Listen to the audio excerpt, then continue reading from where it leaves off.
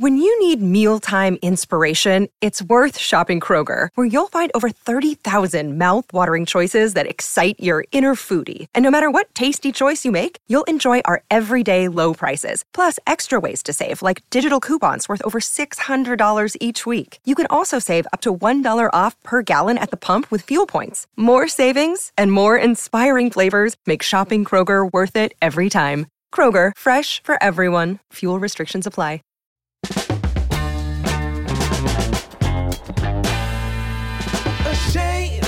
Think something new under the sun. Hello and welcome to another episode of the Imprint Companion, the companion podcast to Imprint Films, a boutique Blu-ray, I should say, label here in Australia.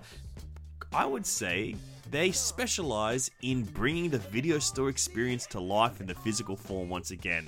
My name is Alexi Toliopoulos, and joining me as always to discuss these blues is my blues brother himself, Mr. Blake Howard. Oh my God, how did we miss calling this podcast the Blues Brothers? I don't know how we missed it.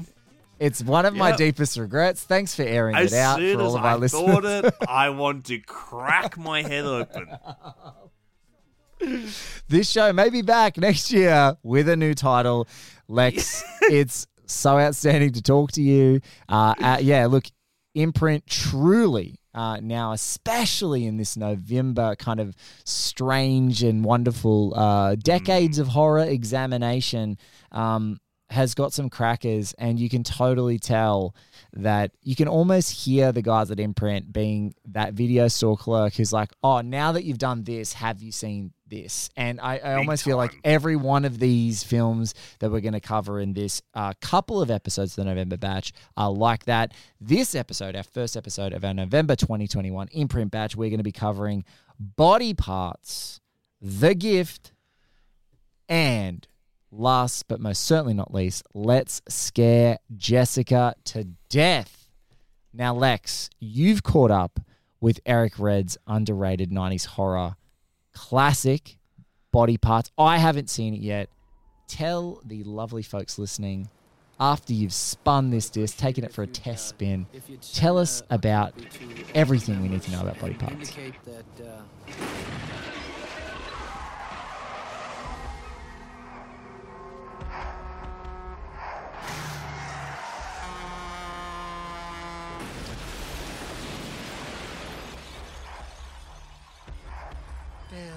There's nothing to worry about. Everything's going to be just fine.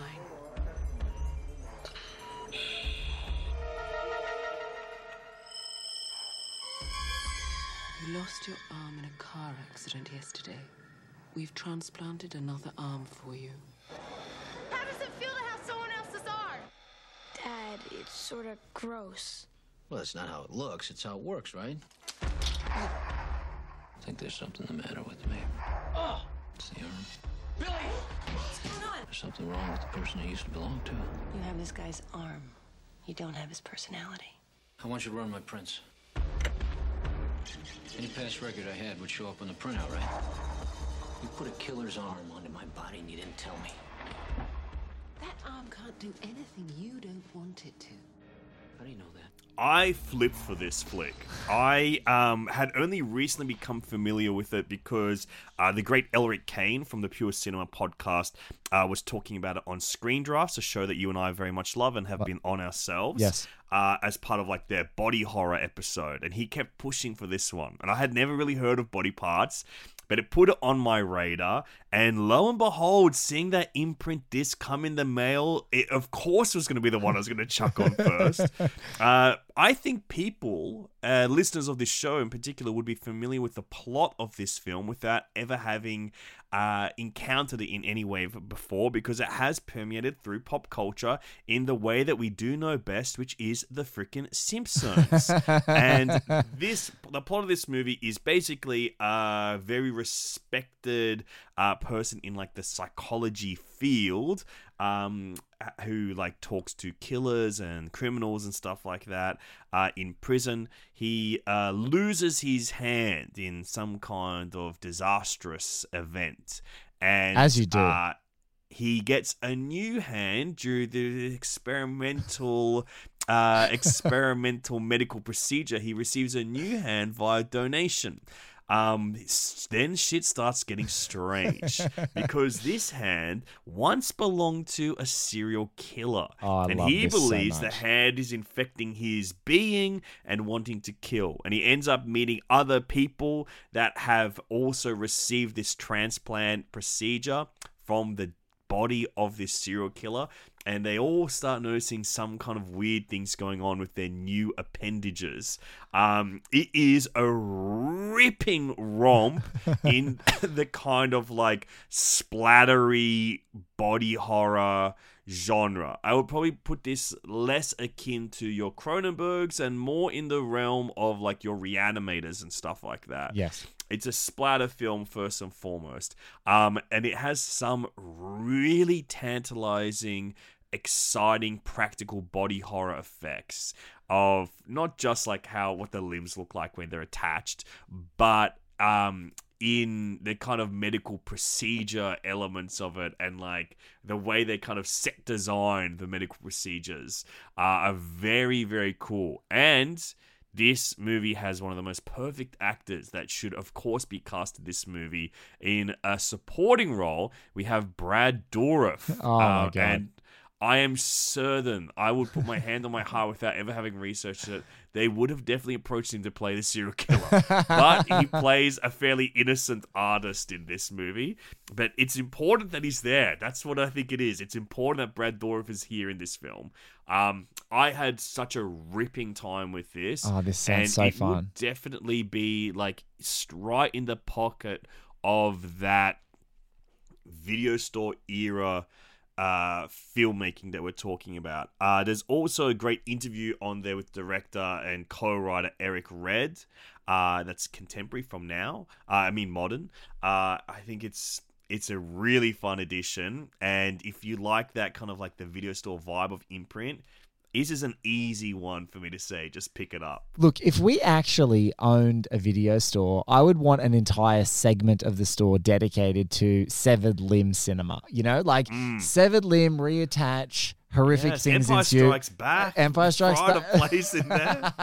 You know It's not in sci-fi or fantasy or adventure. We're putting in severed limbs. Severed limbs. Get the Phantom Menace in there. Don't leave out Darth Maul now for our other Star Wars geeks of the prequels. Yeah, but I just like when you started talking about it, it's funny. Elric has now spoken about that on multiple podcasts because he's on also on the New Beverly Pure Cinema podcast, and this year wrapping up. I think maybe he deep dived on body severing, body replacement genres.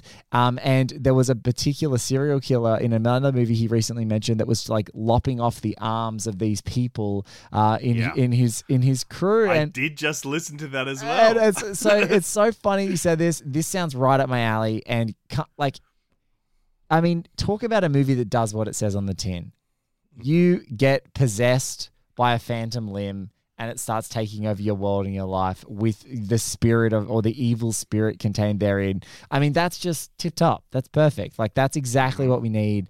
Man, I wish I'd watched this. I'm so excited to check it out. And look, I love all of these reflective interviews, and I would love to really deep dive with the actors and with Eric Red about like the legacy of these kind of things. And I think there's also an audio commentary as well by Lee Gambin, who's another film historian, about, I think, this genre too. So I'm excited to check that out. That is a cracker, Lex. I got to check that out. Absolutely. From your description of body parts, which I consider to be a gift on this show, let's transition to a film called The Gift.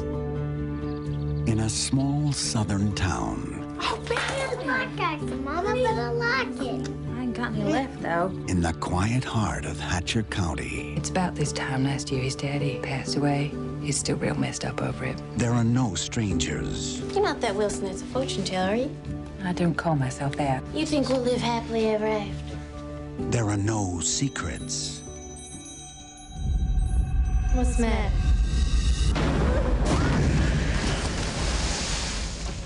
You see something bad?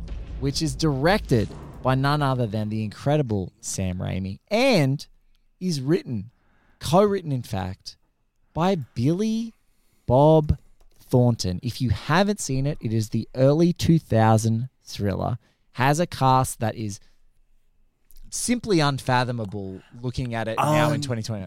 Unbelievable. There's not an unrecognizable face in this movie. No, every single part is just filled out with incredible people. Academy Award-winning Cate Blanchett, Academy Award-winning Hilary Swank, Keanu Reeves, Katie Holmes, Giovanni Ribisi, Oscar nominee also Greg Kinnear from As Good As It Gets. I mean, it is just, there are so many people in this movie, so many familiar faces. And one of my favorite character actors of all time, Michael Jeter, pops up Yes. as an attorney. We've got Gary Cole. We've got freaking J.K. Simmons. Everyone's in this movie. It's so good. And it's like before J.K. Simmons. Like J.K. Simmons doing a J.K. Simmons role before everyone knew what a J.K. Simmons role was. 2000, if you haven't heard of it, basically there is a local fortune teller, single mum, played by Cate Blanchett. She sort of plies her wares, helping her local community as best she can, guiding them through their lives. One particular incident happens where kind of the town's beautiful couple, you know, the if you like, the JFK and Jackie O of this absolutely dirtbag swamp town, played by Greg Kinnear and Katie Holmes, who Katie Holmes is the... God. Have they played those characters? I think Greg Kinnear has definitely played JFK, and Katie Holmes would be a great freaking Jackie O. Jackie, I stumbled onto that one. But look, Greg Kinnear is the school principal. Katie Holmes is one of the wealthy landowners in that area's daughter, and she mysteriously goes missing. And Cate Blanchett's fortune teller is the person who feels like she can sort of find what's going on in this situation. She helps to discover her body and believes that, in fact, Keanu Reeves, who's a sort of wife-beating absolute shitbag, kind of the anti-Neo. This is him like having an antidote to all of the Matrix stuff and jumping into something more dramatic. She believes that it's him, and she has to help uncover this mystery. And Katie Holmes' character's spirit from beyond the grave, helping her guide to who the real perpetrator is. And look, it's just like so stacked with talent. It's just shocking that this kind of like gritty tale, you're like, what is it about it?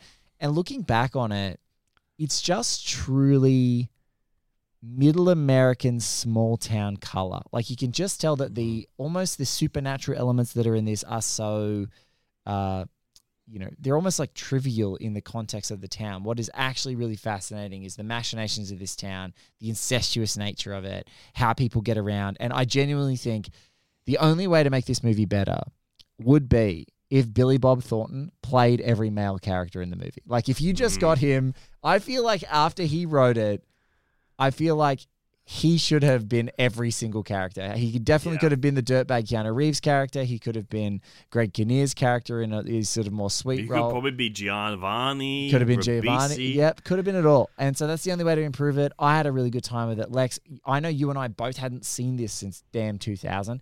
Coming back to it, fine one, right? Totally. Yeah. I'd never seen it before. Oh my God. Never seen it before. This is a first-time watch for me. I think it's a good screenplay. I think it's a great cast, but I think it's Raimi's direction that kind of brings everything together in an interesting way. Yes. I love the way that he kind of folds in visions, and there's like a slow southern quality to it at points. I think Billy Bob's screenplay is really good, and apparently it's based on his experiences. Like his mother was clairvoyant of some kind of regard, and that's what kind of like inspired this screenplay. So I think it was one that he was pitching around the same time as Sling Blade was coming out, and it kind of got picked up before then. Cate Blanchett is fantastic in it. It looks beautiful. It's a good little fun, weird kind of horror-infused thriller drama. I had a lot of fun watching this movie. There is a terrific special feature. This is one I have to shout out. Christopher Young did the score for this movie. Christopher Young is an extremely talented composer. He, I think, is responsible for one of the greatest horror scores I've ever heard, which is the score for Sinister, which I love that movie. Is a terrific movie starring Ethan Hawke, and it's just one of the great contemporary horror films. And Christopher Young's score is one of the most wildly, intoxicating atmospheric scores I think I've ever heard. So hearing him chat at any time, I was like, man, give me any Christopher Young content as a real film geek. But no, this is a fun one. Again, this is peak video store. It's like prestige horror, proto-prestige horror. And there is just no way any film, even if you had $100 million, could afford all of these actors today to be in this movie. And so that's what's so special. And Sam Raimi, around this time is making movies like Spider-Man and things like that. So it's it's a monstrous ensemble of talent. And so, yeah, really cool that it's finally getting a little bit of love. Yeah, absolutely. It's a winner. I'm glad that this is in here. I'm glad I could finally get to it. Now, finally, let's wrap this up with John D. Hancock's Let's Scare Jessica to Death. I'm calling on all the spirits of everyone who's ever died in this house. Jessica. I'm calling on all the spirits of everyone who's ever died in this house. Jessica. Paramount Pictures presents Let's Scare Jessica to Death.